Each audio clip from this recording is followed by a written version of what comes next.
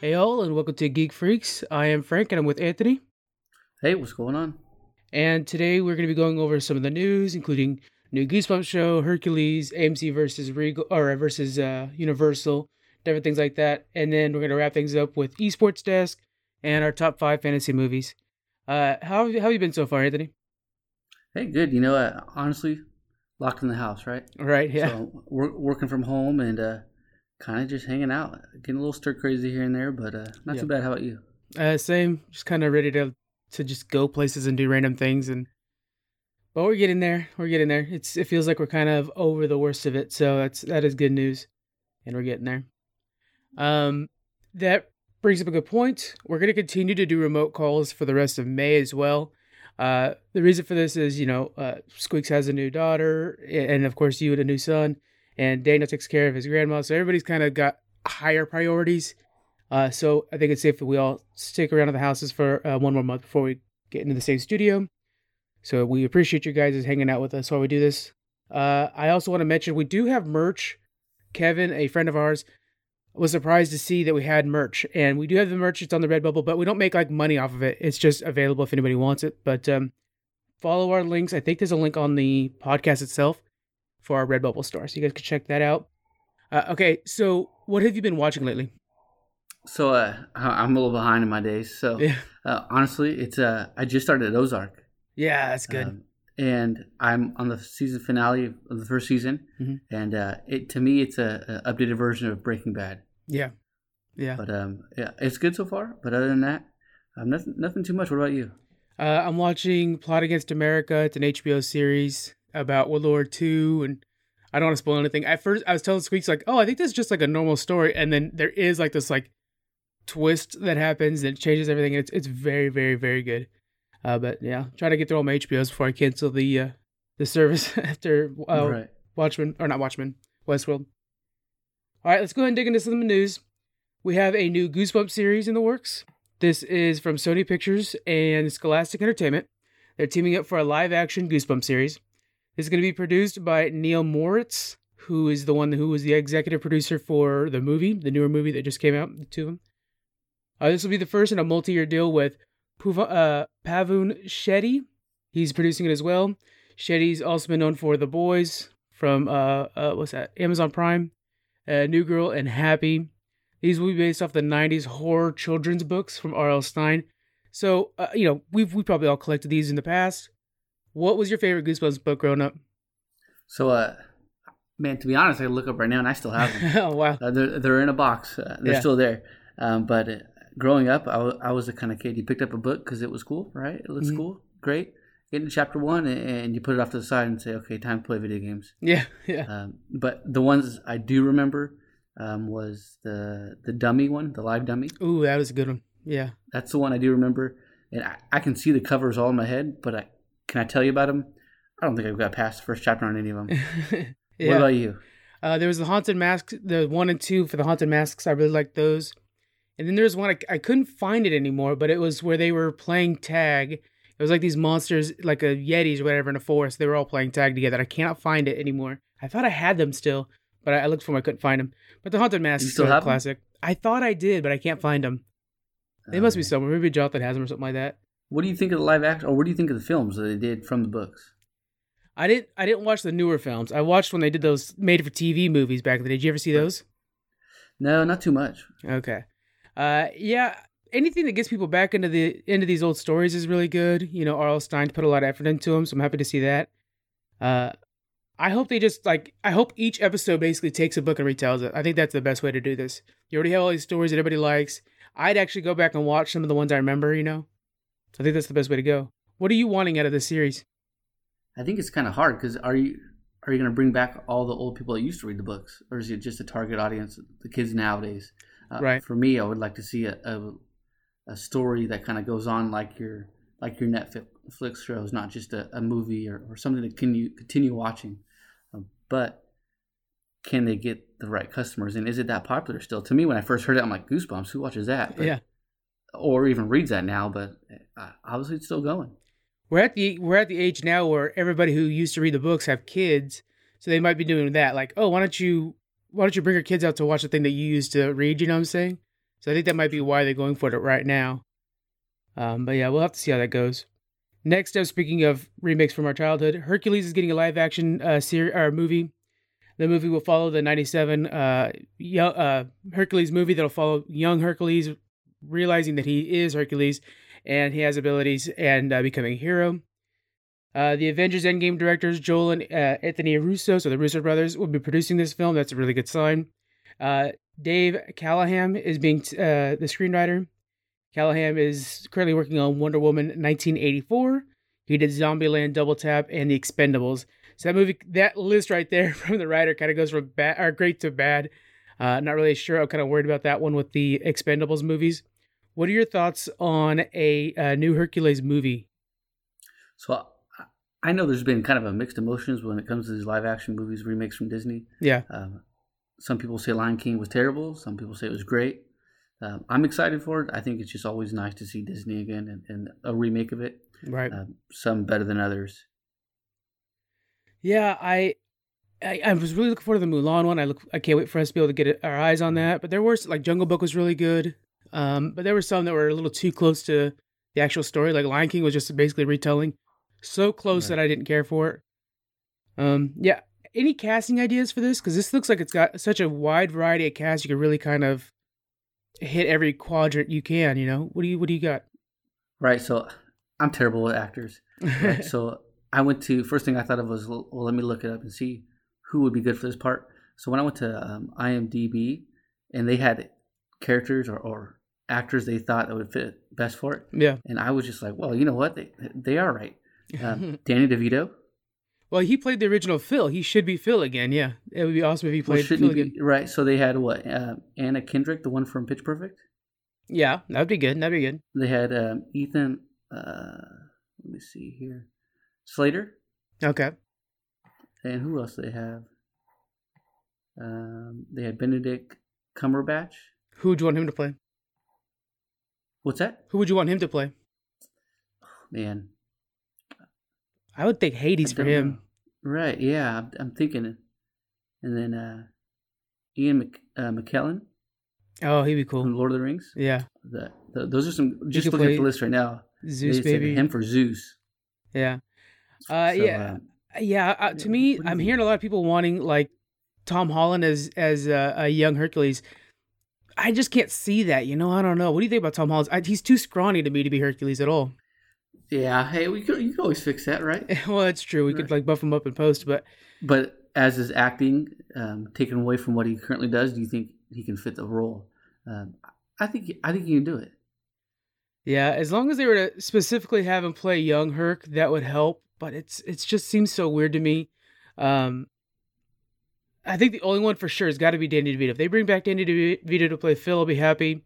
Zeus, we have so many good ideas. Gosh, I don't know. The Tom Hiddleston as Hades would be really fun too. Loki playing Hades, that'd be a blast. And then you could have Loki playing Hades, and then his brother be Thor. That'd be really cool. Oh, I'm excited to see the first trailer come out of this. Yeah, we're early on, but this has sparked the most excitement for casting that I've seen in a live action Disney movie in a long time. So that's a good sign. The hype is behind it, All right, moving on to the next one. We have kind of a big one here. AMC. So Universal made this announcement saying that basically from going from here on out, when they release the movie, they're going to release it both on home release and theatrical release on the same day.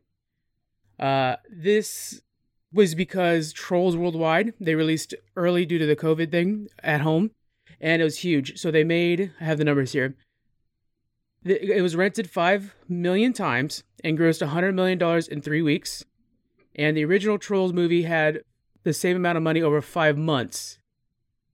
And even more important is that the split between the two, in the theaters, they get a 80-20, they get a 50-50 split, and then at the home release, they get an 80-20 split. So they get way more money out of doing it at home. Do you prefer watching movies at home or in theaters, like if it's a brand new release? So, obviously in this situation, absolutely staying home. Right, right. But normally, I like going to the theaters. I like getting there. I like getting the popcorn. I like having the seats, putting the recliner back, and just being in a different environment. Yeah. But I think it depends. Sometimes I really like just enjoy being at home on a Friday night and not going to the theaters. So it kind of depends. To me, it depends on the movie. I like seeing movies when they first come out, but I'm not a big fan of going to the movie theaters when movies first come out. Right, right. So I don't like the initial traffic, the initial rush. Yeah. So I try to stay away from the movie theaters when big movies come out and just kind of hit them down the road a week or two later when some of the traffic dies down. What about you? Well, see, I actually like that rush. I like that midnight premiere, that early rush when it's nice and packed in there and everybody's hyped. I love the way that environment feels when you have actual cheering for a moment or clapping or crying. The whole theater's involved. I really like that. Something you can't capture at home. And then, so in Texas, do they have the reclining chairs in the theaters or no? Oh yeah. Well, Yeah. so we got this. It's called Casablanca, Okay. and it's great. It's got the recliner chairs. It's got 2 or 3 movie theaters, or 2 or 3 theaters that have service. You just press a button to come to you Right, get your right. food. In there's a couple of them actually here in San Antonio, but they got bars in it. They got bowling alleys in them. They got Yeah. just a bunch of different kind of more than just a movie theater. Right. Nice place. So and it just opened up. So Yeah. curious to see how It's it the goes. hot item. They've already talked about how they're reducing the amount of showtimes they have, so they're giving more time in between to clean. Personally, I'm going to stay away from it for a little bit. I think that's a safe And, bet. Yeah. Wait and see how everything plays out. Yeah. We have those as well with the recliners and whatnot. But I've talked to other people across the country that don't have, they were really surprised to see that there's recliners in a theater. So that's something we have, some of the areas, and it even makes the events more special, more comfortable and stuff like that. So there's some merit there to having it in the theaters compared to at home. Well, AMC, which is the biggest owner of theaters worldwide, they fired back right away. So normally a theater has the rights to the movie for 3 months. That's kind of the deal. There's nothing like in stone in contract. This is just a thing that's been going on for over 100 years. And so AMC wrote a letter saying to Universal Studios, basically, they started off respectful. It was from the CEO, Adam Aron, to Donnie Langley, who's one of the chairmen over at Universal, explaining like, look, we've been in this partnership for a long time. We should be friends. We should work together. He iterates that your guys' cooperation with us is the only reason we can exist, which is an important fact to remember. But he did say that going forward, he bans all Universal movies from any of their theaters, which is such a huge step. What do you feel? Do you think this is the correct response out of AMC? Did they go too far, or should they try to sit and negotiate with them a little bit more? What are your thoughts on this? So it's kind of a tough topic because we don't It know is. everything beforehand. So I think it depends. As a partner, absolutely. To me, I'm like, if you're my partner, if you're going to put it out and not tell us, or how they kind of advertise how they're going to do that with Trolls, I think that plays a factor on how they're going to do it, because I expect the partner to kind of work together. Mm-hmm. But at the same time, during the situation, I understand AMC's kind of going in the bucket here and is, may go out of business. Yeah. With this virus going on. Universal can't sit back and just say, well, I'm going to lose money because you're losing money. So Right, looking at yeah. both sides, it's kind of hard to say who's right or who's wrong. I did think AMC went too far by banning their movies, especially like you just said, it's one of their biggest incomes. Yeah, and AMC did mention in the letter saying, like, we understand with Trolls that was because of the pandemic, and totally agree with that being your guys' choice. But the idea that Universal is going to go through this for the future, to me, it's a really tough spot. And especially since we've been pushing this whole time, everybody go to your guys' comic book shops to try to support the business. Because it's kind of a similar situation where the current times doesn't quite match with the theater environment 100%. We all have beautiful screens at home. You could stream everything the second they want you to stream it, and it's just too easy. It's a tough one. It's really hard because I kind of feel like theaters are just phasing out. That's just how it is. I mean, we don't need them as much anymore. Typewriter businesses are suffering right now as well. It's just something you don't need anymore. Right. And so it's one of those things where if the theaters can't innovate, like for example, how we have recliners now, that meant that there was going to be less seats in the theaters, but it's more comfortable to go to the theaters, and it becomes more of an event. So it becomes more worthwhile going. If you guys can't keep up, then why would we bother going? It's a tough one. I right away when I first heard about this, was first researching this, I was against AMC 100% because like it's not your guys' product. Universal's making a product. They should have to they should deliver it any way they want to. That's their prerogative. And the fact that in your guys' letter you're saying our business can't exist without your business is showing that there's a flaw in your guys' business. If you guys can't create a reason for them to want to make that split, then that split shouldn't exist. Right. So it's kind of a tough one. Universal came back at them and saying like, look, we're still going to be releasing it both in theaters and home audiences at the same time. We're not abandoning the theater system. We're just going to do it both ways. But that's almost unfair because it's one of those things where, yeah, you guys are releasing it both ways, but you're obviously giving an advantage to one way or the other. Because for families, right. A movie for like Trolls, for example, Trolls is a family movie. You're going for your kids. It's $20 to rent it for everybody to see. Or it might cost $40, $50, $60 depending on how many kids you have to watch it in theaters. So it's almost an unfair advantage to just watch it at home. It's a lot easier to have your kids at home than it is to try to get them all in the car, drag them to the theaters, spend money on concessions. I don't know. It's nuts. The only thing I disagree with is Troll being a kid movie. I think it's for everybody. Yeah. No, but really though, I think theaters are going away, and I don't think AMC's in a spot to say what they're gonna do and what they're not gonna do. Yeah. Yeah, and then on the 29th, Regal Crown and NATO, which is the National Association for Theater Owners, joins AMC in their fight, and this says, today it is clear again that we will not be showing movies that fail to respect the window as it does not make economic sense to us. Yeah, so now we have more theater chains joining in when it's one studio alone. What do you think if like Disney joins in on this? What do you think that means for theaters? I think theaters are going away. I think Disney, Universal by itself is a huge impact. It is, yeah. If they get anything else that's going to impact theaters in a negative way, why? Why do they need to exist? Right? Yeah. It's so. I think theaters been going down for years with how easy it is with home stream and everything here, and this virus just made it even more a reason why to stay at home. Yeah. So I think theaters, even when they open back up, are going to be hit even more. So for them to kind of dictate what they're going to not do in support of any of these companies is going to hurt. Yeah. Yeah, and we're going to be seeing a lot of that, I think, also with football and stuff like that. We're going to see some innovations on how to make people stay home more often. For example, with football, I have a feeling we're going to get a streaming service out of that pretty soon, which I've been wanting for years. I think this is the time for it. I could see something if Disney were to say, we're not worried about you guys. They'll probably have a thing within the Disney Plus app where you spend X amount of money to rent a movie for a couple of days, like you would in your Dish Network or something. That would be perfect. Then all of a sudden, everybody has the Disney Plus app, and then I just spend an extra $20 randomly to watch Mulan or Black Widow. If they were to announce Black Widow was coming out and it was going to cost $40, I'd rent it right now. I ain't seen this. It was supposed to be out already. It's supposed to be out this week. Just open up Blockbuster. Yeah, fire up Blockbuster. Let's everybody go pick up your VHSs. But yeah, it's a tough one, especially since I'm such a big advocate for supporting the comic book shops. It just feels like, you could support comic book shops and not theaters. And I would probably say I might use the theaters more, especially when Movie Pass is out. It's a tough one, so I don't know. Yeah, hard to say. Especially the comic books. I think it depends on the customer getting a hard copy comic book, right? Compared to just watching a movie at a theater. So it's hard, but I personally don't see. I think in 5 years or less, theaters are going to be slowly shutting down. Next up, we have mangas coming to the Switch.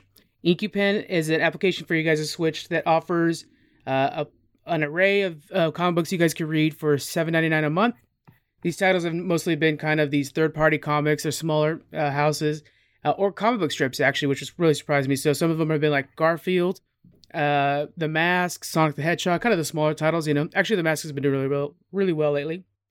Anyway, so InkyPen, they just announced that they're going to be bringing mangas over. And so that's your guys' Japanese animated comic books. They read back to front. And they're the source material for a lot of those animes everybody likes. Some of the big heavy hitters is Fairy Tail, Battle Angel Alita, Attack on Titan, and Seven Deadly Sins. This is another way you guys could be supporting the comic book industry because a part of the money that you guys pay for this monthly subscription goes to the licensing fee to a lot of these comic book places. So it's a good way to support. So Anthony, you've been to Japan in the last few years, correct? It was man, now I want to say about 4 or 5 years ago. Okay, it's been a bit. Okay. Was there any mangas that interest you or anything like that? Nothing. I mean, personally, if I had the opportunity to go back again, if they asked me to move there, Yeah. I would go in a heartbeat. Oh yeah. I mean, I loved it there. Not a specific one, Hmm. I would say per se, but there's so much there. When I went to Tokyo, so pretty much I don't know if you recall Fast and Furious movie, the Tokyo one. Oh yeah, for sure. Too fast. That's exactly Is it where I Too was Fast? at. Oh, no. The Tokyo big Drift. That's it. intersection. Right, the big intersection Yeah. where it's got like everyone walking everywhere. Hmm. So they got like an electronic district. I mean, it is just amazing. So anybody who hasn't been there and can go there, I recommend it. But it is like anime, manga, all over, and it's some areas. It's kind of like a flea market, I guess, or Yeah. for electronics. Oh my God, that's a dream to me. I That's so recommend it good. for anybody just to go experience it once. It's a great place. Yeah, but you saw quite a bit of manga because I know you were talking about the comic books a lot when you went there. Yeah, oh yeah. So they have stores. I mean, just full of action figures, comics, and it is just store after store. Hmm. So I mean, you can get lost in just going to each store, looking through all of them. And I don't know if there's a way to upload pictures on here, but I got plenty of pictures from then, and I can shoot them your way to show The some YouTube version, if you some of want the to, yeah, items. we'll put it on the YouTube version, guys. We'll put those up in the center so you guys can check those out. That's a good idea. What's the last comic book you've ever read? So I would say probably about 4 to 6 months ago. The last comic book I read was Old Man Hawkeye. Oh, how was it? I liked it. I was gonna start buying them, and then I went to go get the next one. Said, "Oh well, it's sold out." Well, Yeah. I was like, "Oh shit!" And they said, "But we have the next, number 4 or 5 is available." I'm like, "Well, I'm gonna skip 2 or 3 of them. Yeah, What can I get them?" They said, "Well, they're not making them now. For now." Well, forget it. But I liked it. I think Yeah. the old, kind of how they are in the future is yeah, pretty like cool. Old Man Logan and stuff like that. Yeah. Yeah. What about you? I just finished Red Sun, which is the one where Superman landed in Moscow instead of Kansas, and he becomes like this Russian agent, and very fascinating book. It was really good. It doesn't make sense. Yeah, it's good. Yeah, Batman's fighting him, and he's like, yeah, it's really cool. But I totally understand what you're saying there. It's hard when you go to a comic book shop. As much as I love them, they'll have those sporadic titles. You want to try something new out. You heard something from a friend. Oh, okay, I'll go pick up the last 5 issues, and 3 of them are missing. So you have to have something like Comixology or Inky Pen to use. And I think the Switch is perfect for that because Switch is very mobile, and it's a good way to get the younger audience into it because a lot of your kids and nephews and nieces, they all got the Switches. Get them Inky Pen for a little bit, show them some of the books. You can encourage reading, you can encourage comic books, and it's a kind of good use for the Switch. It's better than them just playing Fortnite all the time. Is it only available for the Switch? This app is, of course, there's Comixology and other things like that for the other devices, but for the Switch, it's just Inky Pen, which I think is pretty cool because with the Switch, I think kids are going to be more drawn to like, oh, I'm playing my video game system, I'm like getting away with something, and yet you could have them reading at the same time, True. So I think it's pretty cool. All right, let's move on to Fortnite. Speaking of Fortnite, there's a new map that just leaked. This is for the Party Royale mode that has been rumored. This is going to have a bunch of activities on a map like racing, soccer, and skydiving. This was leaked by HypeX, which we've talked about before in the past. He's an influencer that leaks a lot of stuff for them. And he leaked this email that went out to influencers that's this experimental evolving space. So somewhere they're going to try to put activities, and then if it doesn't work well, they put out a new activity. What do you think about this, where it's like this big sandbox playground that players can come into and just hang out? What are your thoughts on that? Sounds like a World of Warcraft or Minecraft. Yeah. That's basically what Minecraft is. So I think so. What's that whole space going to entail? What are they going to do? Well, the new map from what the leak showed is it's a sprawling island, and there's like certain checkpoints that you go to, and when you go into this point, like it'll trigger a race. So then you and your friends can race through a certain section on a foot race or whatever to another point. And so it feels kind of like Grand Theft Auto in that sense. If you think of how a Grand Theft Auto map works. Right. But I don't know. If I were to play Fortnite, I think I would be just wanting to play Fortnite. I can't imagine going in, hey, let's go do some racing on Fortnite, and then you're just doing these foot races across the island. Right. I've never played Fortnite, so I've seen it. Oh, wow. I got nephews that are younger that have played it. Mm-hmm. So I can't see that being it almost seems like they're just trying to throw some extra Yeah. to get some of the people back in that maybe fell off of it. Yeah, I think this might be a way to contest with like Valorant, which is getting so much hype and buzz because of streamers right now that it might be pulling. And I know for a fact it's pulling from Overwatch. It might be pulling a little bit from Fortnite as well, and so there might be or scrambling to find something to throw in there. It could be just them trying to evolve with the times. It just feels like such an odd move from them. If they were to just add more, if they were to put their map making into additional maps, make it to where they could choose a variety of maps on Fortnite, would be cool. Something like that, a bigger variety, more skins, of course. Right, something to expand what they're doing now and make it grow it, make it even better. Not just throw something random at it saying who's gonna throw it out and see who's gonna catch it. Yeah, a good contrast to this, like you were saying with Minecraft. Minecraft is the same kind of thing where at one point it's the number one selling video game of all time, but it was just so hot that everybody was playing it. Oh yeah, it is, and yeah, and it's 11 years old now, and just a couple of days ago it won the Kids Choice Award for Best Video Game of the Year, beating out Fortnite. I'm surprised. Yeah, because I mean, I think we played it when it first came out. We did. Right? Oh yeah, we were in the beta for it. Yeah. Yeah, man, and to say it's 11 years old, I'm like, no way, that's not true. Yeah. and how popular it is now. I mean, I played it for a while, but I'm still surprised that it's still going this strong. You want to feel old, man. This year, World of Warcraft will be 17 years old. Yeah, I'm shutting this off. Yeah. It's pretty crazy. But, looking at Minecraft and how they've kept up to date and relevant, instead of adding random things, which there are modders that do that for them, but instead of adding random things, they've just continued to better the regular gameplay. They'll add items to it. Still involves building or mining, but it's just added to that. It's not like they're adding a racing game to their Minecraft. You know what I'm saying? Right. They're enhancing what they currently have, not just adding like you can go, like you said, race or play a sport that has nothing to do with the game's content. Yeah, it feels like they should be focusing on what Fortnite already does well and just making it better and innovating on what they already have, not necessarily changing genres. Can you think of another game that's changed genres and done well with it? Ooh, so the only games I can think of all stayed kind of within their realm. I mean, like first one that comes to mind is Call of Duty when they kind of zombies came into play. Right. Still big, still kind of Call of Duty-ish first person shooter. But it was totally different content, I guess, when it comes to zombies. Yeah, but it was a different field. It added like this rush, this fear of zombies coming in. That was a good example. I like to always think of like the Mario and Donkey Kongs when they went to racing. So you had Mario Kart and you had Diddy Kong Racing. Both I think are some of the best racers. And you wouldn't originally like if you were to pitch like, oh yeah, but how Mario who goes side to side, let's just make him racing and trust me, it'll do well. And it does really good. And then you have them in fighting games too. Right, Mario Tennis. Yeah, I forgot about that one. That's a classic. Yeah, man, the 64 version was so good. Yeah, right. So there might be a place for it, but I think you have to have iconic characters for that to work. The way the ones we're using here all have iconic characters, or very similar to their genre. I don't know. We'll have to see how this goes. Fortnite, of course, right now is still a juggernaut, so we'll see.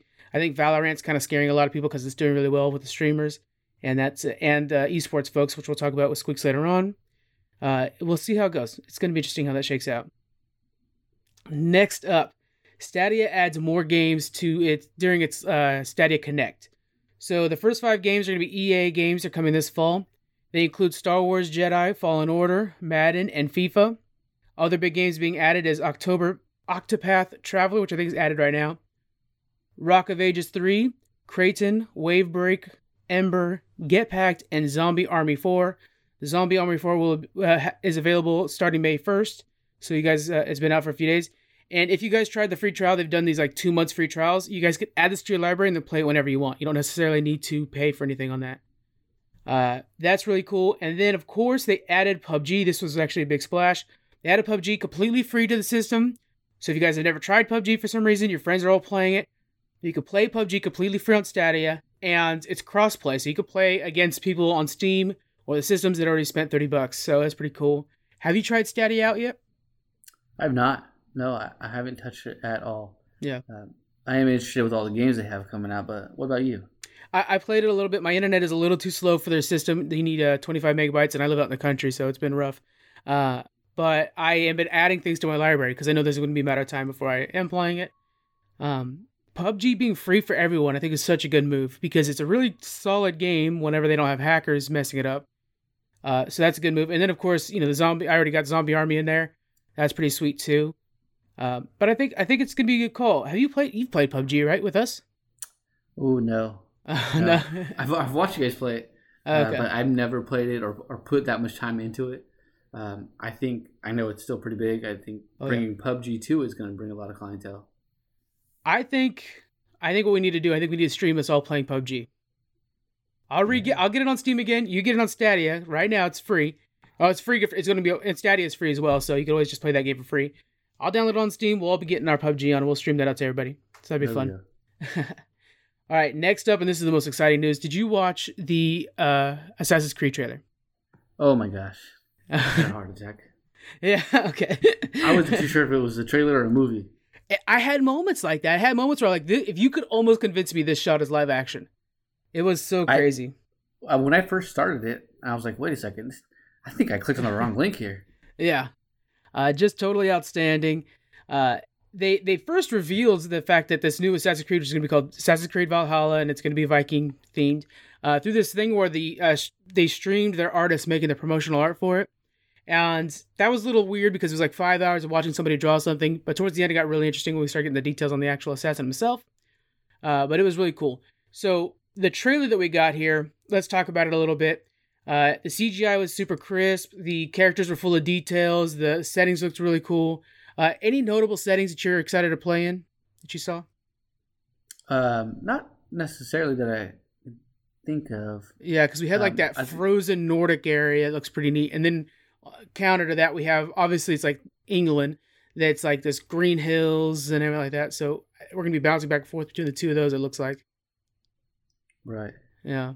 And then we had some voiceover of some sort of Western king. He's either a French or an English king, basically explaining how bad the barbarians are and stuff like that. And then and while he's doing that, the whole time we're seeing that no, the Vikings are actually good people. They have a honorable society, and they're not barbarians. They have war tactics and stuff like that, which is pretty cool. So I think from what we saw out of that trailer, what we could presume is we're going to be playing as a Viking, and we're going to be seeing that Vikings are not these unthinking, blood-hungry barbarians. They're actually trying to find a place for their people, or leading our people, I believe.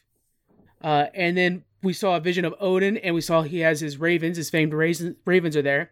And I think those will play as our kind of bird's eye view, which we had as eagles in the past or falcons in the past.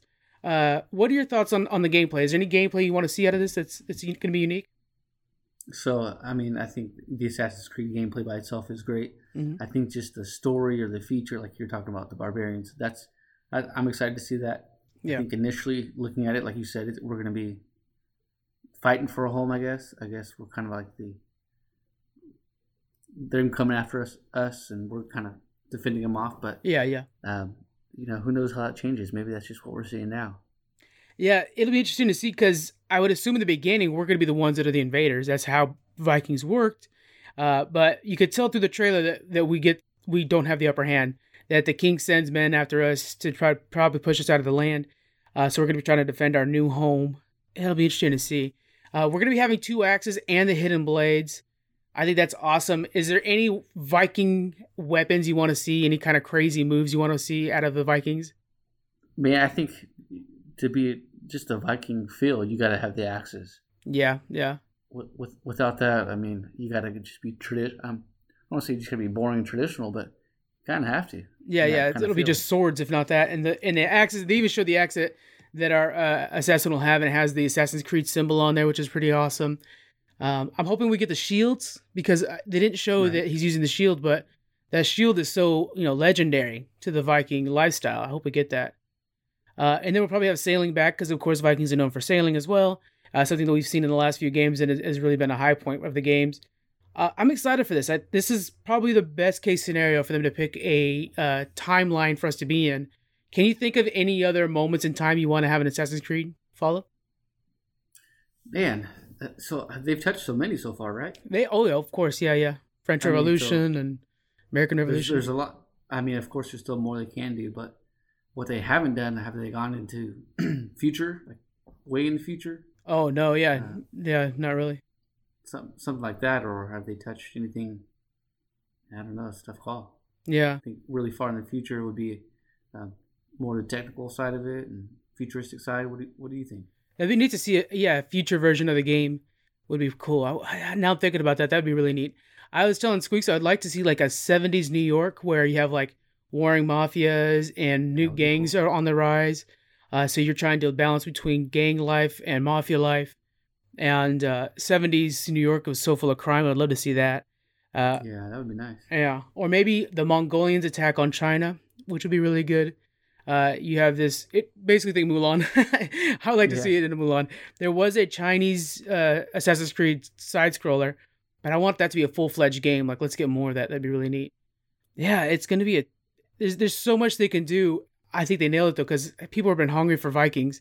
Uh, it'll be perfect. I think this is a really good choice. What's the release date on this? We don't have a release date yet, but it looks like it will be within 2020. So that's pretty good. A, Okay, a great. lot of that cinematics looks like it's kind of at the tail end of things. Like they're pretty well complete. So that's pretty cool. All right, guys, that is going to be it for the nerd news. We're moving over to the esports desk for Squeaks, and he's going to be filling us in on Overwatch.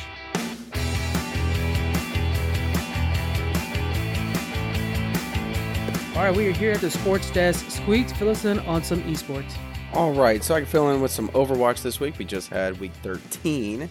So let's start off with Saturday. So I'm going to go off with the Charge versus a Dynasty. It was 3-0. Dynasty, when we're going to get to it here shortly, had a rough week. They took two losses this week, both 3-0.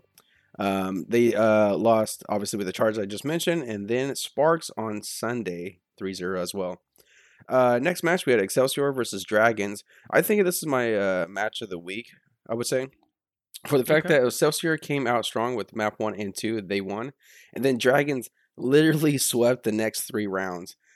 So I don't know what the game plan was for Dragons, but wherever they figured out, they got it and accomplished it because they won the next 3 rounds after that. Dallas beat Washington 3-0, as well as Valiant versus Rain. This was a good one as well because Rain came out strong with the first 2 maps they won, and then same thing with the Dragons.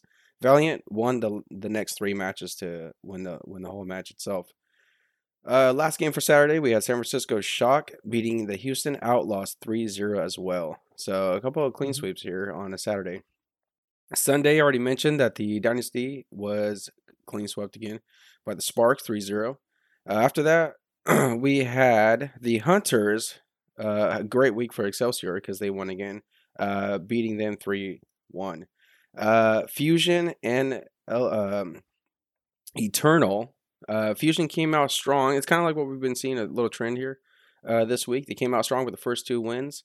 Eternal won map 3 and 4, so we had to go to a map 5, and actually Fusion came back and won the match. So it was looking a little scary for them, losing 2 in a row after their first 2, and then came back and went on map 5 to take it all.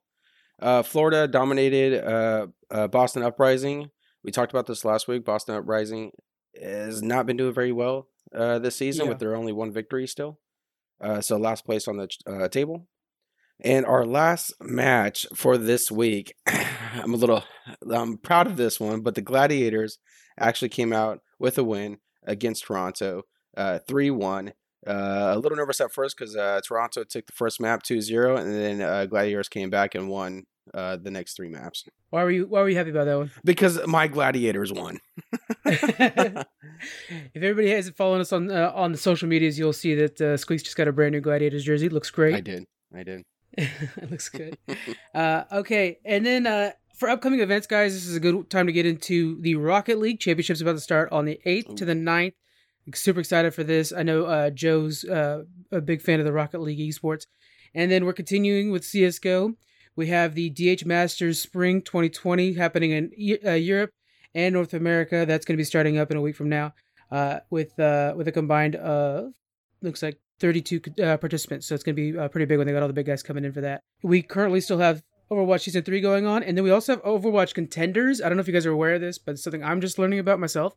This is kind of the AAA, if I'm going to compare it to physical sports, where it's a bunch of pretty professional Overwatch. No, what am I saying? These are professional, Overwatch players that are not in the Overwatch League. So when the Overwatch League needs to pull somebody up from the pro into the high end, they go to Contender. So check out Overwatch Contenders, guys. It's also going to be on YouTube as well. So that's pretty cool because they have that contract with Blizzard. So pretty good time. CSGO is going strong right now and everything like that. Over on our Twitch channel, we're going to be broadcasting a lot of the CSGO stuff because we're starting to warm up into their championship, which will be in the next couple weeks. So in 2 weeks, we'll do a full report on everything CSGO because it's getting to be really awesome right now. It's really great. Nice. Now, you had a story for us, right, with the Overwatch Pros. You want to dig into that one? Yeah, real quick. I mean, the story's on the website, but so we were getting some news that it all started off with oh my God, I'm gonna jack his name. Sinatra leaving San Francisco Shocked, and it just that I thought, I think a lot of us assumed on the first day that he was just going to retire. Okay, cool, whatever, doing his own thing. Turns out the next day there was a trend of other Overwatch pros leaving. You're like, what the heck is going on? So it turns out Sinatra is going to play Valorant for the pro team. I forget what the pro team was that he was going on. Sentinels, I believe. Yes, it's Sentinels. So he's going over there. Now, other players are kind of like in the new how Valorant's being run and Riot's enthusiasm to get the league started and getting it to being a lot bigger. So we're seeing Overwatch players getting kind of fed up with how Blizzard is running the league or how they're doing the game with the rotations, and they're switching over now. So it's not confirmed that everybody wants out. This is just I think this is a little hiccup. Hopefully we can kind of regroup and the Overwatch League will still continue being successful as it has been. But I think Blizzard might need to step back. I mean, this is just my opinion. Step back and be like, okay, what can we do to fix these? If we have a lot of players complaining about how Overwatch is played now, we might need to do something with the league to try to keep these players. What is their main complaint? So balancing and hero rotation, which I think I've had a complaint about this as well as myself. What we're getting is they're taking away 2 DPS, 1 tank, 1 healer. But I've seen almost not back-to-back weeks, but pretty close that I'm a big McCree fan. He was gone, I believe, week 11 or 10 and 12. One of those. It was he was gone 1 week back and then gone again. It's like, well, maybe we need a better way to figure out the rotation if we're just going to see a character not being used that close to each other, almost back to back. So I can see that as well being a big complaint. Right, yeah. And some of these characters, when they're gone, they're such big game changers that it affects the entire team. When you lose somebody like, say you lose a Moira or a Mercy. If you have a Mercy, your team will train and train and train with a pocket Mercy, knowing what she can do. But then when you drop that, yes, I understand that they should be able to adapt, but it's a balancing issue. If you haven't balanced a character enough, then there's no reason to adapt. That character is for the situation. Yes. And so you run into these situations where, okay, whose fault is that? Well, then that's Blizzard. Blizzard did not balance that character enough. And I've always been okay with their balancing in Overwatch, but I'm at the tier where that doesn't really matter. You know what I'm saying? I'm not to the degree where I would notice it. Yeah. So that it's an interesting situation to be in. Now, personally, I find with esports, this is just something that's going to happen. If you look at like older esports games, they're still strong. We look at CSGO is one of the best examples for that. There's Team Fortress esports and stuff like that as well. These games will exist and continue to have an esports following that's strong, StarCraft and whatnot, but they won't necessarily be in the limelight. And for some of these players, Sinatra's a great example, they're in it for the cash, they're in it for the fame, and at a certain point, Overwatch won't be that. Yes. Overwatch 2 is on the horizon, and if Valorant doesn't pay off, they'll be back. There will be. I have no doubt on that for Overwatch 2. But right now, Valorant's where the money's at. Valorant's where the attention is at, most importantly. Do you think that has any reason for them to move? Oh, for sure. I mean, because it's kind of like us as gamers. We're going to play a game, we're going to play it for so long, and then next thing you know, there's something new comes out, and we're going to be more attracted to it. So Valorant's getting a huge amount of hype just because of its beta that was just came out, and everybody's getting these keys. And you know what? The way they released the keys, too, was just so much talk and hype behind that. It's getting people's attention, like, what is this thing?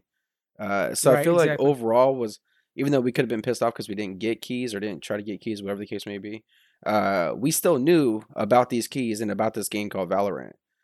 So I think they're doing a very good job at super hyping it, super going 100% on making it huge.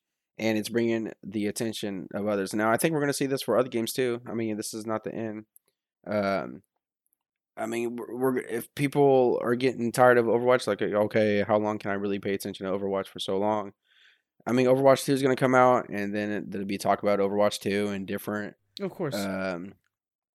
matches and objectives in each match. So it's going to be a little new to us to watch each game. And that's going to grab the attention back to others. Do you think these teams, or I guess it'd be team or Blizzard thing, I don't really know how that works, but do you think if a player leaves for this reason, Sinatraa, so he leaves for Valorant, are Yeah. welcome back? Is it a team thing, a Blizzard thing? What do you think? Well, I think there's going to be hurt feelings from the company side, right? Mhm. For the player side, depends on the reason for leaving, like how he left. If it was so suddenly, then I wouldn't want him back on my team, right? Yeah. Because you have to be able to really trust your other player. It's one of those things where I think it's the nature of the sport. So if you guys are new to esports, and a lot of our listeners are, you guys are new to esports. The way to think of esports isn't like, oh, I'm a Dallas Cowboy fan or I'm a San Francisco 49er fan or something like that. You have to be a fan of the player. I think that's really what it boils down to, because these players change teams often, and their loyalty to a certain location is fleeting at best. Yeah. So I think that we have to go with that in game as well. So if you were a Sinatraa fan, you like how dynamic he is and how entertaining he is. I mean, he brings fire wherever he goes. You have to start watching Valorant. You know what I'm saying? Yeah. And I think that's just what it is. You have to trust the player is going to continue being that player in a new game. And I think if he's going to be going back to, and I know he will eventually, our Overwatch 2 is going to attract a lot of Yeah. people. When that happens, players will be coming back, and I think that the teams have to understand that this is just how the business works. Yeah. I don't know. I think that's just how it is. What do you think about that? Is there a way around that? A way to kind of have somebody to root for, and it has to be a person over team. What are your thoughts on all that? I mean, because I'm gonna say I agree with that. Like we have a player, but then we have a team too. So I'll Right. I'll compare it to basketball because there's a lot of players that I like that are not on the Lakers. I'm a Lakers fan. Mm-hmm. That I like to follow and I root for them unless you're going against my team, of course. So I can see that if you have a following for Sinatraa and you want, I think jumping in a league is a little harder. It's not like, oh, LeBron James is going to play the NFL now. Right. So that might be a That little would hard because awesome. because now I have to understand and try to force myself to like Valorant. You know, like if I really like Yeah. Sinatraa, now I gotta like, oh well, I really like him and I think he's awesome, but I'm not a big Valorant fan, so I don't really care anymore. See, and I might be thinking a little bit more streamer side of things, Okay. because there's so many people who watch streamers and don't even care what they're playing. They'll just watch them for who they are. Yeah. So I wonder how much of esports is carried by that. You know, if Mm. you're a fan of what Sinatraa does. Yeah. Yeah. It's a real tough one. We'll have to see how things go. What I want out of the future, and there's only a few companies I see doing this. ESL's kind of trying to master this. Method from World of Warcraft is mastering this, where they kind of stretch themselves over multiple games, Yeah. and so that there's a one brand you can root for. I'm a Method fan, which means I'm a fan of Method when they're doing arenas, when they're doing MDIs, when they're doing Hearthstone or whatever. As long as they have that Method name, I'm a fan for them because I know that community. And I think we need to get that for more things. There's the Excelsiors and the Subliners. That is, Call of Duty is the Subliners. Excelsior is for Overwatch. That's one group, though. So if you're a fan of that group, and I can't remember that, it's Appbox, I think it is, then you have something to root for. You know what I'm saying? I think we need more teams to start doing that. So say, for example, San Francisco Shock. Why not have a Shock team that's in the Valorant? There's no reason not to. I 100% back you up on that because then you know what? Then maybe we didn't. Man, so maybe a lot of the Overwatch teams, if they thought about this as well, I'm sure some of them. So Los Angeles Gladiators, did they even have enough time to even get into Valorant and be like, hey, maybe we should make a Los Angeles Gladiators Valorant team? I don't know if like teams are like that name is connected with Blizzard, like you can't take it elsewhere. Team name. That's a good point. Yeah, because the Overwatch League is kind of unique in the fact that they've made sure to commercialize the heck out of it. Yeah. It might be too hard to do that with. Yeah. But then, like you said, like if Excelsior had something, you said Sentinels or whatever the case may be, like if Subliner's the other one. Yeah. if they're like an associated group, and then yeah, you're right. Like I can back them up because I'm such a big fan of Excelsior. Yeah, this is something I want to follow up on. You and me, let's pay attention to this Yeah. and see what can be done there, because it's all front office, really. I'm not expecting the players for Shock to play for a new version Oh, or for new sure. game. Yeah. I'm expecting the Shock brand to be on multiple games because then I could root for Shock no matter what they're playing, like I currently do for Method. Yeah. So we'll have to follow up on this. In the world of esports, is there anything else you want to bring out before we move on to our next topic? No, I mean, that's pretty much all I had. That's awesome, guys. All right, guys, stick with us. Next week, we're going to have more esports for you. Daniel's going to be coming in for the latest of League of Legends.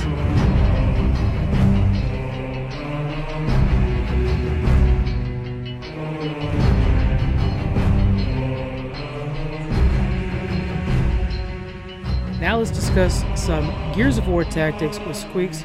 Squeaks, you've been playing this game for a bit now. Overall, are you having fun with this thing?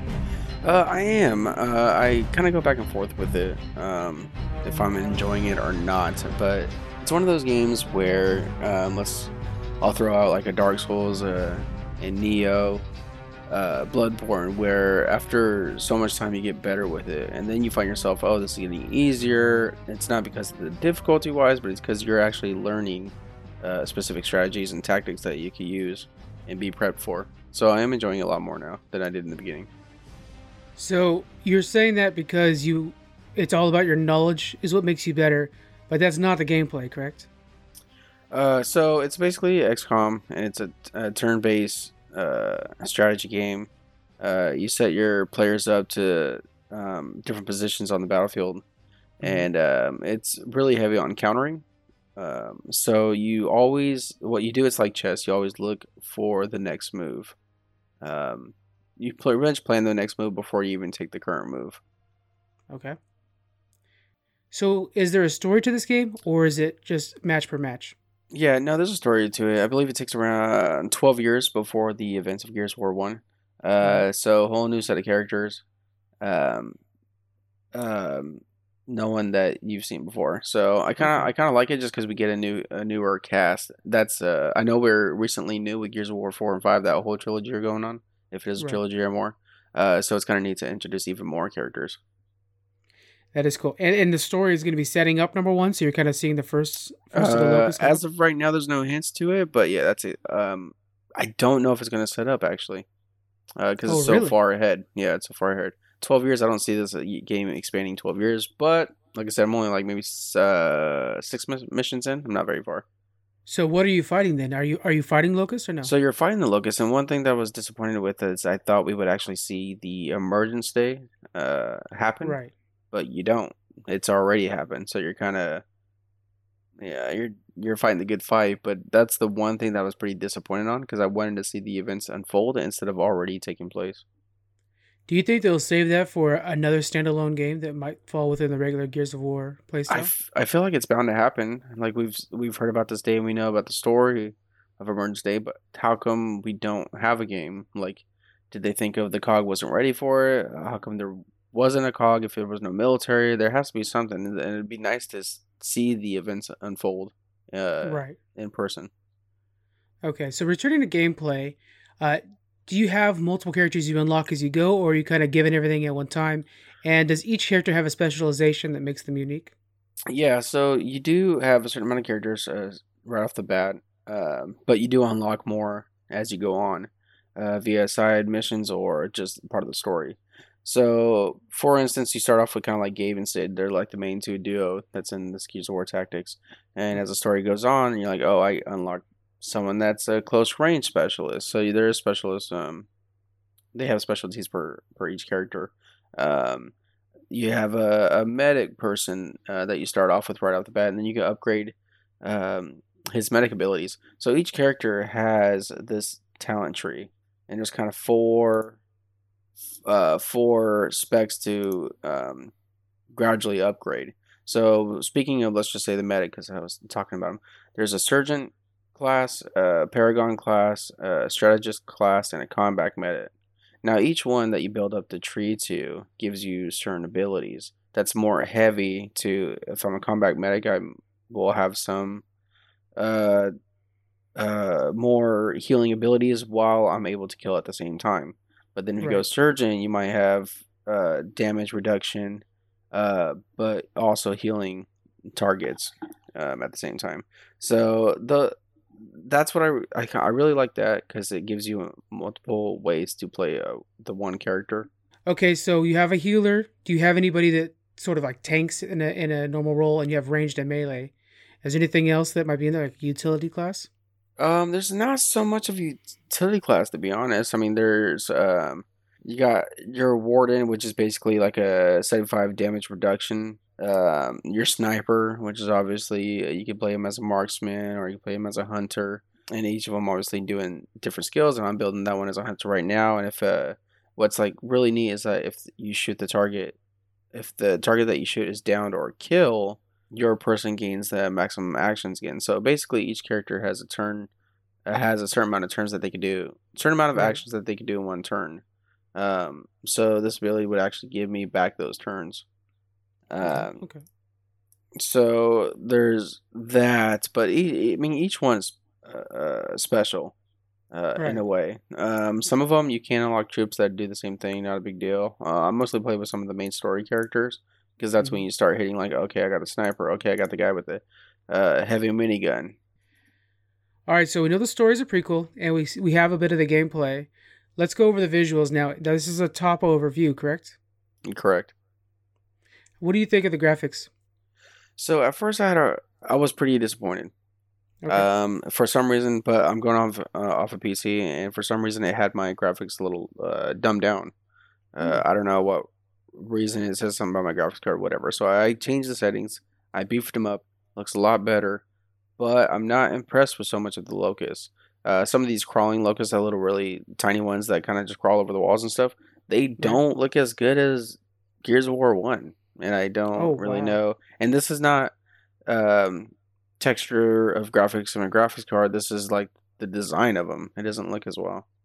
Hmm. Um, so that was the part's a little disappointing. I've noticed sometimes on the vehicles, it constantly feels like I'm trying to load the texture on this vehicle. At a certain point, does it sharpen up? Um, it's like certain parts of the vehicle are sharpened and some are not. Wow, that's so Yeah, weird that they. it's really That's ugly. poor design. That's not optimized. Yeah, it's really ugly. At first it was like that for my armor, and then that's when I found out it was a setting in my it was just a setting in the settings that I had to fix. But some of it's Okay. still like, what is going on? Why is it like this? Hmm. And that I can't Okay. figure out. What would you? So you definitely have some cons, but I think you're overall enjoying the game. What kind of grade would you give this? Well, before I do that, I'm a little, yeah, I am enjoying the game, but sometimes it's so annoying and repetitive each mission. Each mission you get to an objective, and I find myself it's like, okay, if you get to the objective in 15 turns, you're done. Sweet, awesome. Get to the objective. I did the little what do you call it? Little bonus uh objective if you can do it like I was saying the 15 turns. If you can do 15 Right. turns, then you can do that. Oh, by the way, now that you got to that part of the mission, we're gonna throw more locusts, and now you have to escape. Like, oh my gosh, if I knew that, I would have moved a little faster. Yeah. So I feel like they're kind of holding your hand, taking you step by step. This is what you gotta do. This is what you gotta do. But they don't give you the overall picture, so it's like I can't uh, see like the full map, the full scope of what everything I have to do is. Yeah. It sounds like Um, they're not like telegraphing your actual objectives to you well enough. Like exactly. you're being spoon Um, fed, but you're like, I know what I'm doing. Just tell me what the objective is, and I'll get it done. it's it's super frustrating, and also is when you think you're almost done, it's like, oh, hold on, we're gonna throw a hell of locust at you, and it's like, Okay. hold on, what? Like, just end this. I'm ready to go to the next level now. Yeah. Um, so I think that part's very poor. Going back to the grade with the visuals that I'm not too impressed in design of the locust and how the levels are developed. Are we doing like letter grade? I'm gonna Letter number grade. grade. We Letter will grade. always do letter grade from here on out. Okay. Minuses or no minuses? Of course, minuses and oh yeah, you Okay. got to. Oh yeah, I am doing like a C plus. C plus. Okay, Yeah. that's. I actually thought that was going to be even lower, but that's pretty good. Okay. Yeah, but I'm a huge Gears of War fan, so I was really hoping to give this a B plus A. But it's Yeah. just, oh man, just watching this or going through this is so frustrating sometimes. Okay. All right, C plus guys, if you have the Game Pass, you guys can play it on the Game Pass and try it out for yourselves. Let us know what you guys would think of the game. Do you suggest other people at least try it if they have Game Pass? Oh, 100%. If you have Game Pass, try it. I mean, come on, it's free. You can try any game, really. Yeah. And, if you're a huge Gears fan, if you have Game Pass, you play Xbox, you probably play Gears of War. If you want to continue the story and be in that universe, oh yeah, for sure play it. Sounds good. I think I'll have to pick it up. All right, next up we have our top 5 fantasy movies.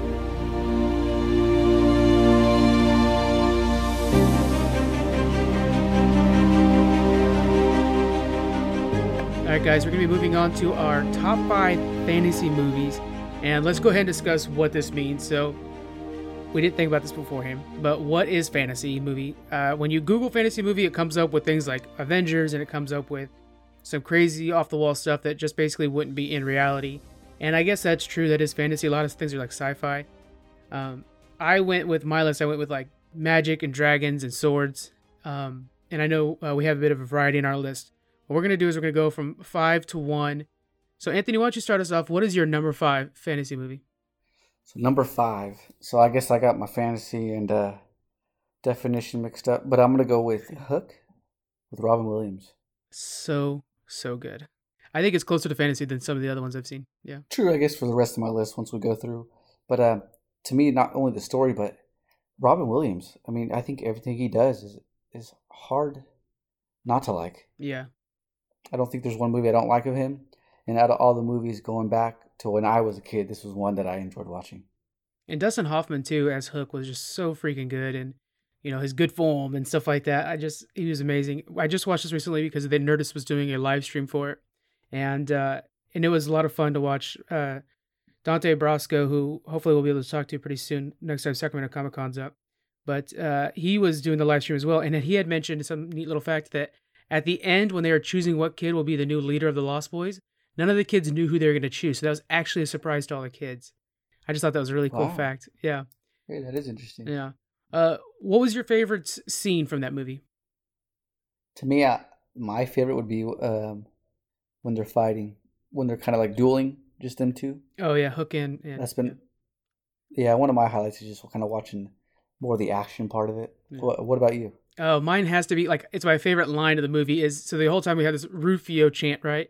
And then there's that part where when Robin Williams and Dustin Hoffman are about to fight, and then Rufio comes in, and Rufio's going to hold off Hook while he goes saves his kids. And then you have Hook, who's clearly been fighting Rufio this whole time, and he's doing that evil version of the Rufio chant where he's like, Rufio. Like he's just, the menacing voice and everything like that. Yeah, it's perfect casting on both sides. It's just one of those things where it's like, that moment right there was done so well. What about you, Jonathan? Do you have any favorite moments from Hook? Oh, I'm glad you asked. My favorite, it's easy one. It's that big feast they have where their imagination is really made real in front of you.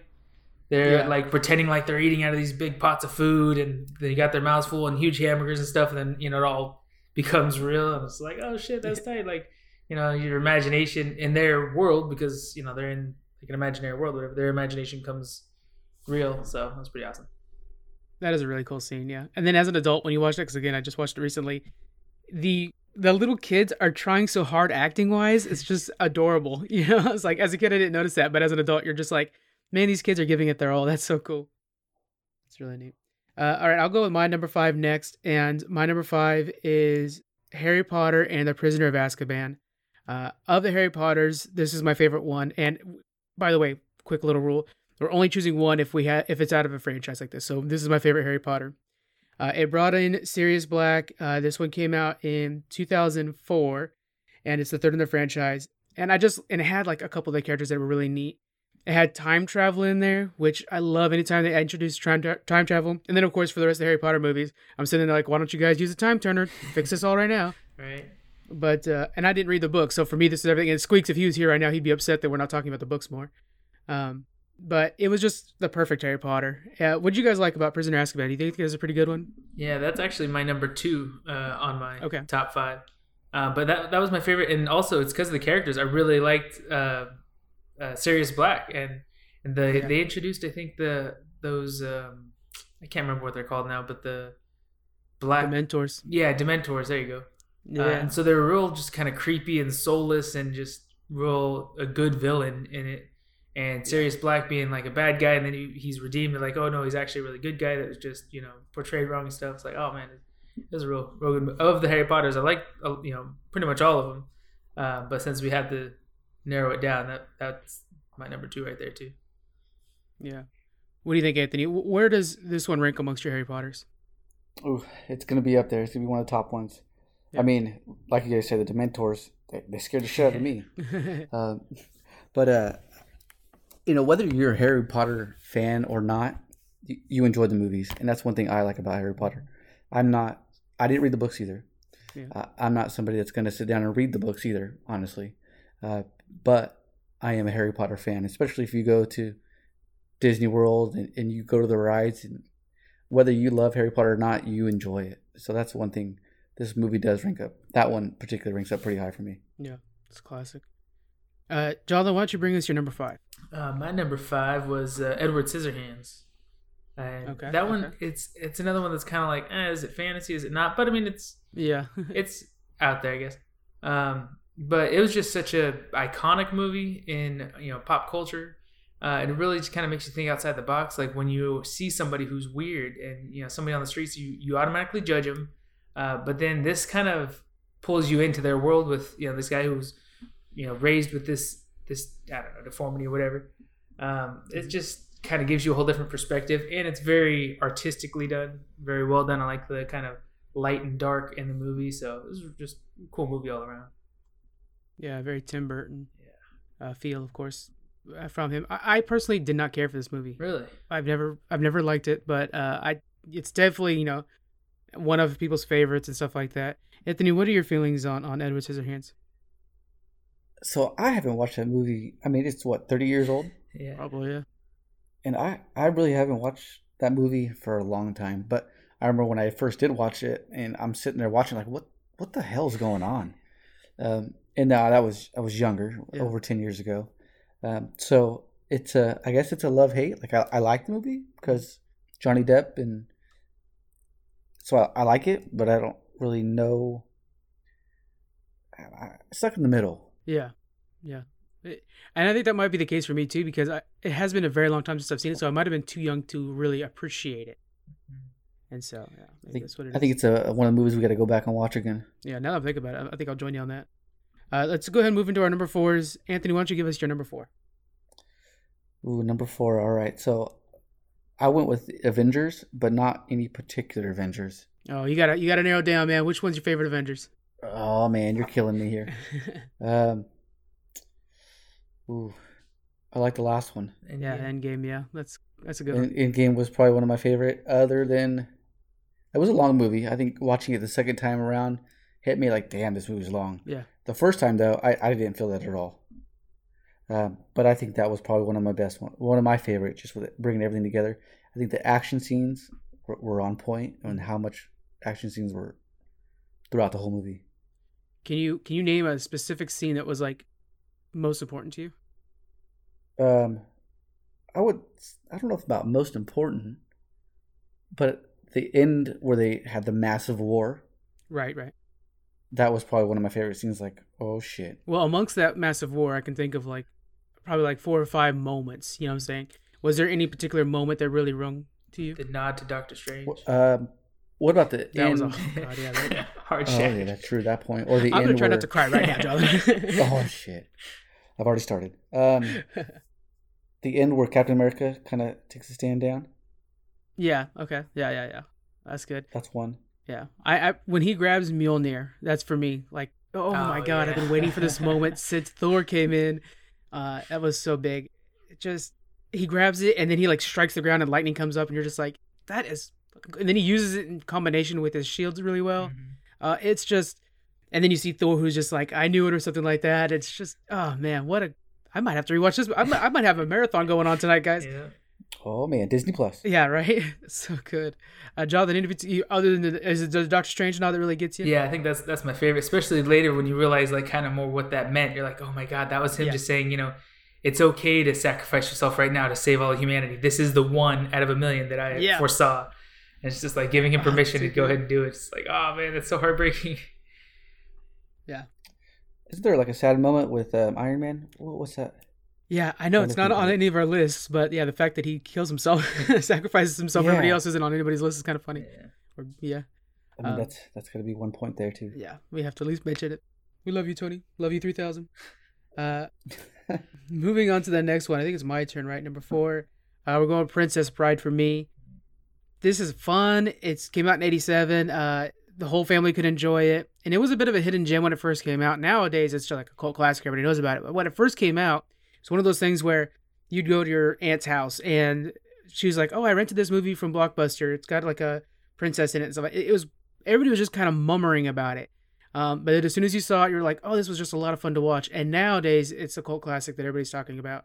And had really great scenes, really amazing characters, which really took it, Andre the Giant is so great. And then it's just perfect. It's just a really good movie with really good characters. It's one of those movies where all the side characters shine so much more than the main characters, that the main characters are basically just the vessel that carries the story forward so that we can meet the new side characters. So excellent movie, and I love it all the way. Have you guys enjoyed Princess Bride in the past? I haven't seen it for years. That's why I was thinking about putting it on my list too, because like when you're searching online, there's so many people that put it in their top lists. But I'm like, I remember liking the movie. I remember it was a good movie, but God, I can't remember majority of the plot, so I couldn't put it on my list. Yeah. What about you, Cheddar? Yeah, I'm gonna have to pass on that one because I don't recall even watching it. Oh, it's a good one. You sit down with your wife and watch it. And remember, it's from 87, so there's guys in giant rat suits that clearly are guys walking around in giant rat suits, but it is really cool, man. It's a good one. Really good side characters. So it's really cool. Jonathan, why don't you give us your number 4? My number 4 is Dragonheart. I don't know if you guys remember that phenomenal movie. Why is that not on my list? Oh my God. Oh, wow. Yeah. So you have to understand, if you watch it today, CGI has evolved immensely. But back then, when we watched it, we thought, holy shit, somebody found a legit dragon and they taught him how to talk because this shit is real. So he sounds like Sean Connery. Yeah. That's a lucky. Who do you think taught him how to speak? Come on now. Yeah. But yeah, it was just such a good movie. The CGI was really exciting back then, and it's all about moral integrity and all that stuff. So it has a really good message. But it was just a fun, action-filled family movie. So I loved it. If I had remembered that would easily have been in my list. That was such a good find. I think my number 3 is gonna blow up your list too. Oh man, I'm excited. Wait, man, yeah, that's one movie that I would have to go back and rewatch. It's been years before I even thought of that name. Yeah, I think it was one of them that like we rewatched a lot as kids, and we had the VHS. Dennis Quaid was classic, and of course Sean Connery. Now you were kind of joking around about the CGI. I think the CGI holds up better than Jurassic Park CGI. Probably. I don't know. It's hard too because for Jurassic Park they're showing many different creatures. For Dragonheart, it's the same dragon over and over, so they can spend a little more time on details, I think. Very good point. Yeah, because I was thinking like the budget-wise, Jurassic Park wins it, but I think the CGI is still holding up better than like if you were to see that T-Rex chasing the Jeep in the rain, like oof, that is rough. Yeah. But yeah, I think practical effects might have been a better choice for that. Yeah, right. What do we have at number 3 there, Anthony? All right, I'm going with Avatar. All right, this is the blue space people Avatar, right? Yes. Not your arrow on the head bender. Yeah. Yeah, not that one. I'm going with the blue space people. All right, I think still today that movie is competing with others.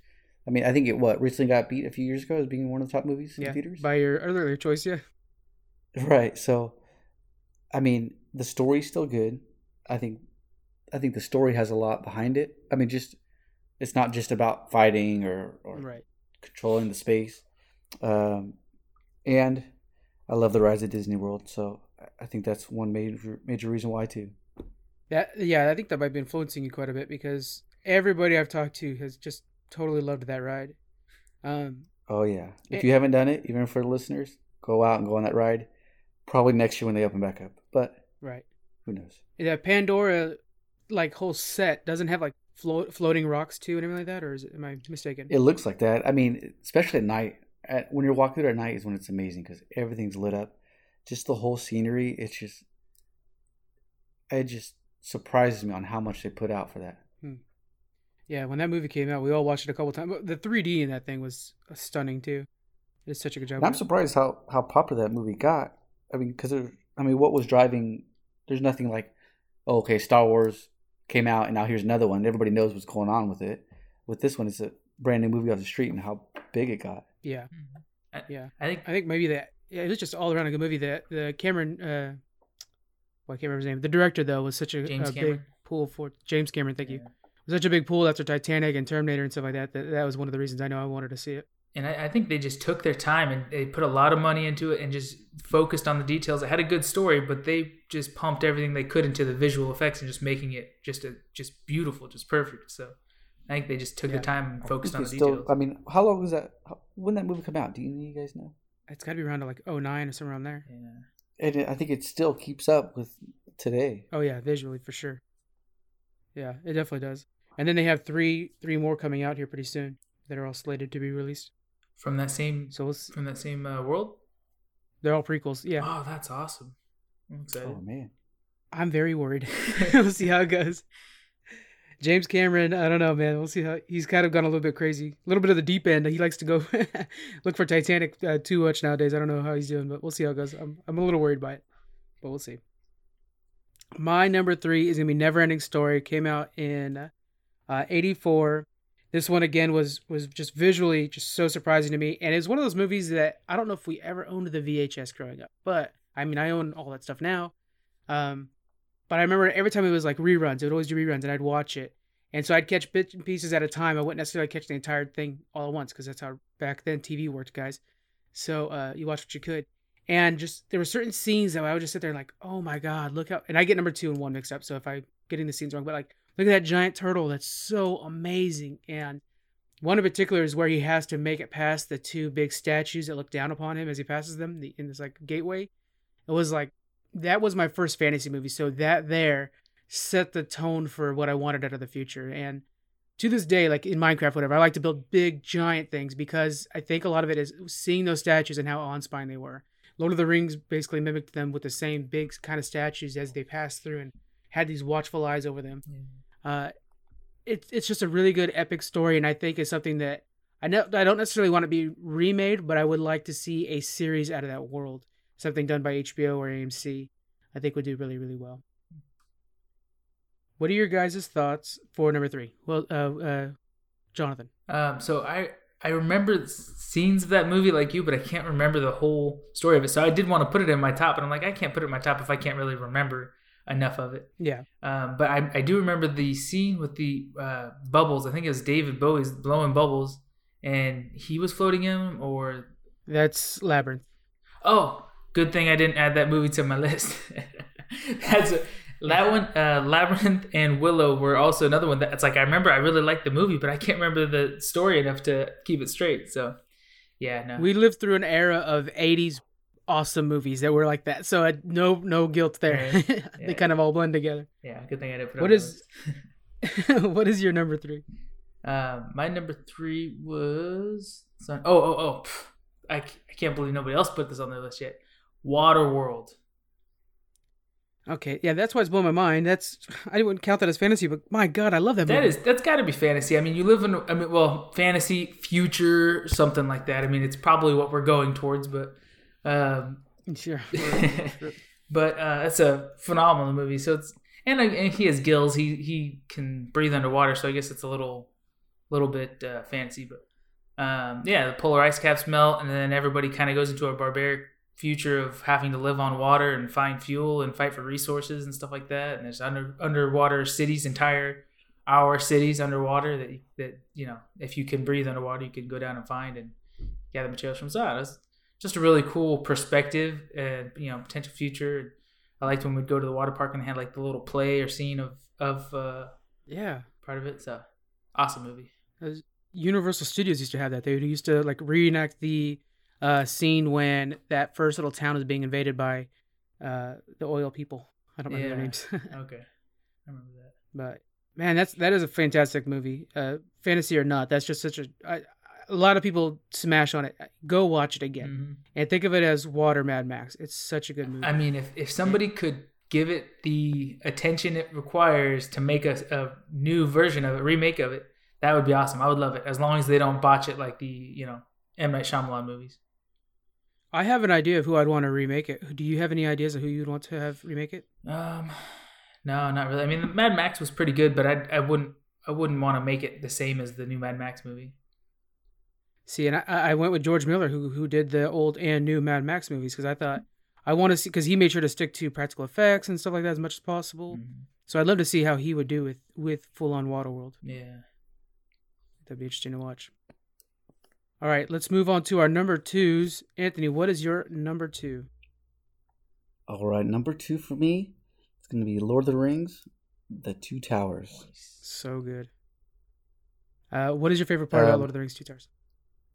Well, it's hard not to say any Lord of the Rings, to be honest. Yeah. I think that's one movie growing up that I loved watching. Rewatched it over and over. And then also had the video games of it. What was it? What video game did come out for it? Was it what console? It came out for all of them. They were like tie-in video games, and they were fantastic. Yeah, I mean, just that to me, when I think of fantasy, Lord of the Rings is at the very top. To me, that is fantasy all the way. Yeah, that is a good one. It's my number one, and Jonathan, I believe it's on your list as well. Yeah, correct? It's my number one as well. Okay, so we'll talk more about it at that point, and then we'll bring you back in, Anthony, to talk more about it too. But yeah, I mean, it's so good. So let's go ahead and move on to my number two then. We got Shrek 2. This one was the one that came out in 2004, and it introduced Puss in Boots. To me, I think it's the best of all the Shreks, and it had a really cool soundtrack, which also did a redub or whatever remix of "We Need a Hero." Oh yeah, which I love that song. Is so good. Yeah, it was really, really fun and really good to watch. I just in generally really liked it. All of the Shrek movies I think are good movies. This one I think was just the best all around. On that note, Anthony, what's your favorite Shrek movie? Let's figure out what everybody's favorites are. So I'm going to go with the first one. I think it's hard to beat the first one. It really is. To me, that established who Shrek was and what it was all about. That's a good choice, too. I mean, you got to love the donkey. Of course, yeah. But the first one, to me, set the tone of it. The other ones after, I thought were good, but I think it was hard to beat that one, and I don't think the other movies beat the first one. Yeah. Yeah, it's a tough one to beat that first one. It was perfect, and you had John Lithgow as the villain. It was really good. Jonathan, what are you thinking for your favorite Shrek movie? Yeah, I think I like the story of number one better, but I like you, I like the soundtrack of the second one a lot better. Yeah, and we got in the second one, we actually got to see Far, Far Away, so we had more of the fantasy references. You know, I don't know, I just feel like that Funky Town was in there. Yeah, the soundtrack is carrying me quite a bit actually. Now I think about it, but yeah. All right, so Jonathan, let's get your number two. So my number two is Harry Potter. I liked pretty much all the Harry Potters, but Prisoner of Azkaban was my favorite, like you have on your list too. Yeah. And like I was saying earlier, it's mainly the characters. And the time travel was awesome. I like when they add that to anything. But there's only a few things of it that really make it a little bit better than the other Harry Potters because they're all, really cool, really good series together. So I like them all, but that was, I think, particularly my favorite. Yeah, I messed up because I was supposed to save my Harry Potter for you, but so what's your favorite part about Prisoner of Azkaban, and why is it better than all the other Harry Potters? That's what I'm saying. It's kind of it's hard to really say it's much better because they're all really good, but I do like the time travel and the what were the you guys said earlier the name Dementors. Of the villains. Yeah, the Dementors. Yeah, the Dementors. That when they introduced those, they were like, dang, that's creepy. They do a good job with the visuals on them and just the backstory. They suck out your soul and all. Like they do a good job making them a scary, uncontrollable, untamable villain. And then eventually they give you like, okay, this is where they stop. This is how you can defend yourself from them. So they start to put them in a box a little bit, but to start with, they really induce fear. So it was a good character, good villain, I guess, and the all around story. Yeah. And that's a good point you bring up because that movie does a good job of like these represent fear. Mm-hmm. Like literally they're very clear analogs for fear. And then about midway through the movie, it starts breaking down how do you break down fear. You face it, and they have the class about it. And so it brings you to the pinnacle of what fear is. And then, there's a lot of kids reading these books and watching these movies. Mm-hmm. And they're like, this is how you defeat fear. Yeah. And it goes right back down into just a good story. So that's a good way to handle a villain.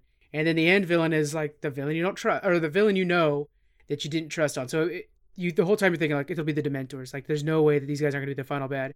And in a lot of ways, it's this dude that was this rat the whole time. You know, Yeah. so just it was a really good movie all around. Yeah. It was a good choice. All right, moving on to our number ones. Let's go ahead and go back to Lord of the Rings, and then we'll see what Anthony's number one is. Nice. So, Jonathan, what is your favorite part of Lord of the Rings: The Two Towers? So Lord, Or is that your first Lord of the Rings? yeah, Your favorite yeah. one? So Okay, I like, of just course, confirming. just like Harry Potter, I liked all of the Lord of the Rings, but I think Two Towers was my favorite. Part of this is actually back when these movies came out. I think you were in high school, I was in middle school or something like that. We were pretty young. You were reading the books, and so you would tell me the story as you're reading the books, and then the movies came out. And then when we watched the movie, it's like, oh crap, I remember that. I seen that scene. I didn't actually see it, but I heard that story. I know how that goes. And then so it all kind of went together so much better. Even though I don't read books very often, like that's a lot of commitment for me to sit down and read a book. But I think one of my favorite scenes, I love, of course, all the battle scenes were awesome. But I was really into the Ents, the living, walking trees that take so awesome. days and months to just communicate. But the battle scene with them where the orcs like open up the dam or whatever to flood the land to wash them away or whatever, and they can just plant their roots down to the ground and hold themselves in place. Yeah, the Ents did that. Yeah, they broke it apart to be able to flood the fire, the forges underneath the ground that they were making new orcs with. Yeah.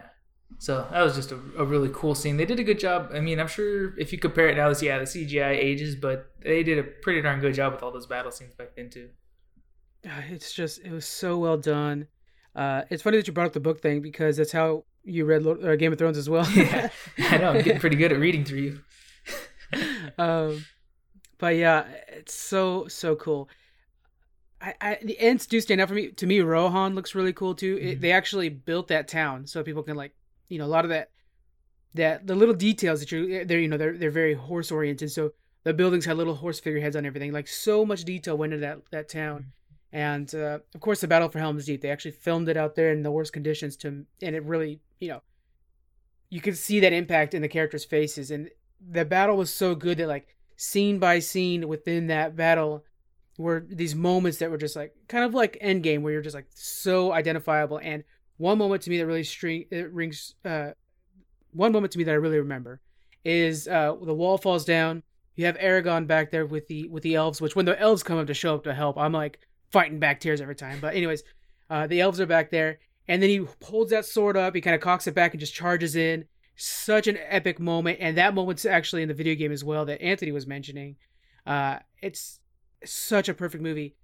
Speaking of the video game, Anthony, what was your favorite part? And did you feel the video game kind of was similar to the movie? What are your thoughts there?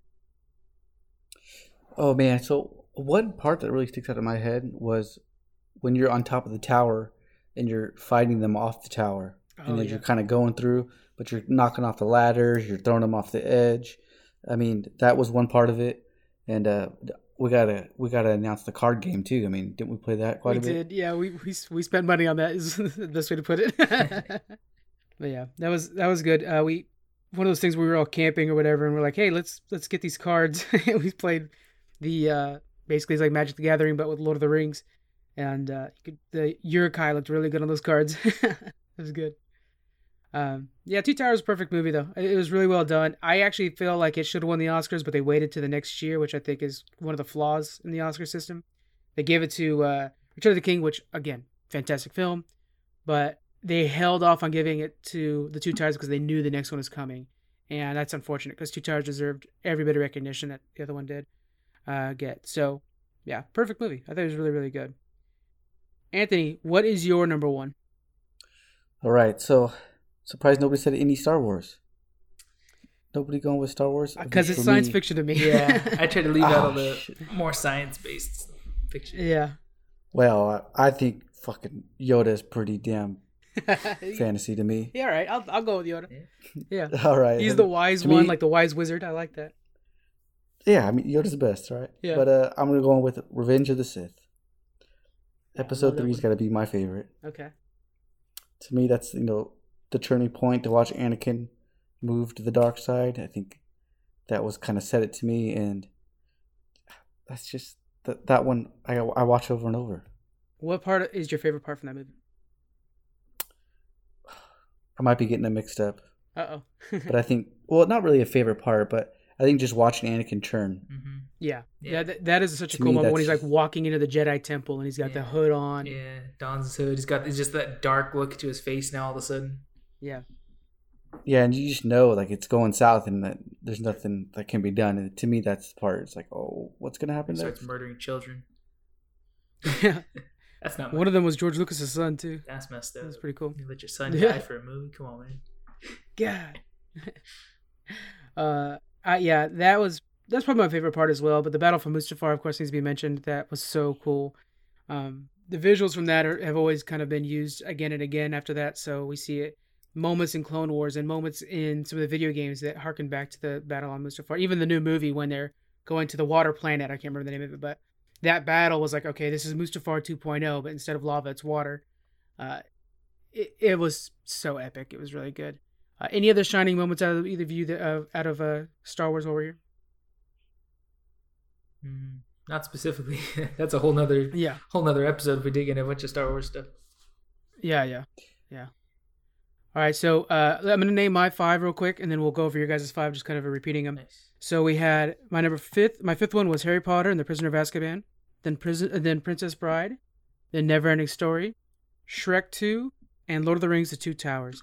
Jonathan, why don't you name yours from 5 to 1? Number 5 was Edward Scissorhands. Number 4 I had Dragonheart. Number 3 I had Waterworld. Number 2 I had Prisoner of Azkaban, and number 1 was Lord of the Rings: Two Towers. Nice. And then Anthony? All right, I had Hook, the Robin Williams version. Yeah. I had Avengers Endgame is number 4, Avatar is number 3, Lord of the Rings: Two Towers is number 2, and then Star Wars Episode 3 as number 1. Those are good lists right there. Whether, they're just fantastic movies. Those are good. If you were to pick one of these movies to watch tonight, which one is it? I think I'd be going for Dragonheart, honestly. That is a good one. So I think you guys have been telling me this for years. Oh, man.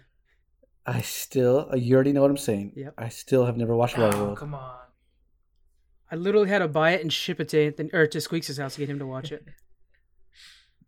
Yeah. It's been, 10 years you've been telling me to watch this movie? At least. Yeah, you should watch that one. I think I'm getting an itch to, really any of these, but I think I might go watch Two Towers again. I need to watch the whole series again because it's been a bit since I've seen. I used to watch them each year, but it's been a couple now for me, so I'll probably go do that. Some other honorable mentions is How to Train Your Dragon and Willow. Both those are really good fantasy movies for me. But I think that's going to be it for us, guys. So we'll see you guys next week. Thank you guys very much for joining us. And just to reiterate, hit us up with those reviews. Just hit up, 5 stars if you guys really love us or whatever. Put a nice little message in there. We'll gather them up and then we'll do an episode where we read the reviews again. It's been a bit, I think like a month since our last review. So if you guys want to hit us up with those reviews, we really appreciate it. We might do a review contest. We've done those in the past and they're a lot of fun to do, where we give away a free shirt. So if you guys review now and we decide to do the contest, we'll always include all reviews. So that's how that works. We'll see you guys later and have a good week. Bye.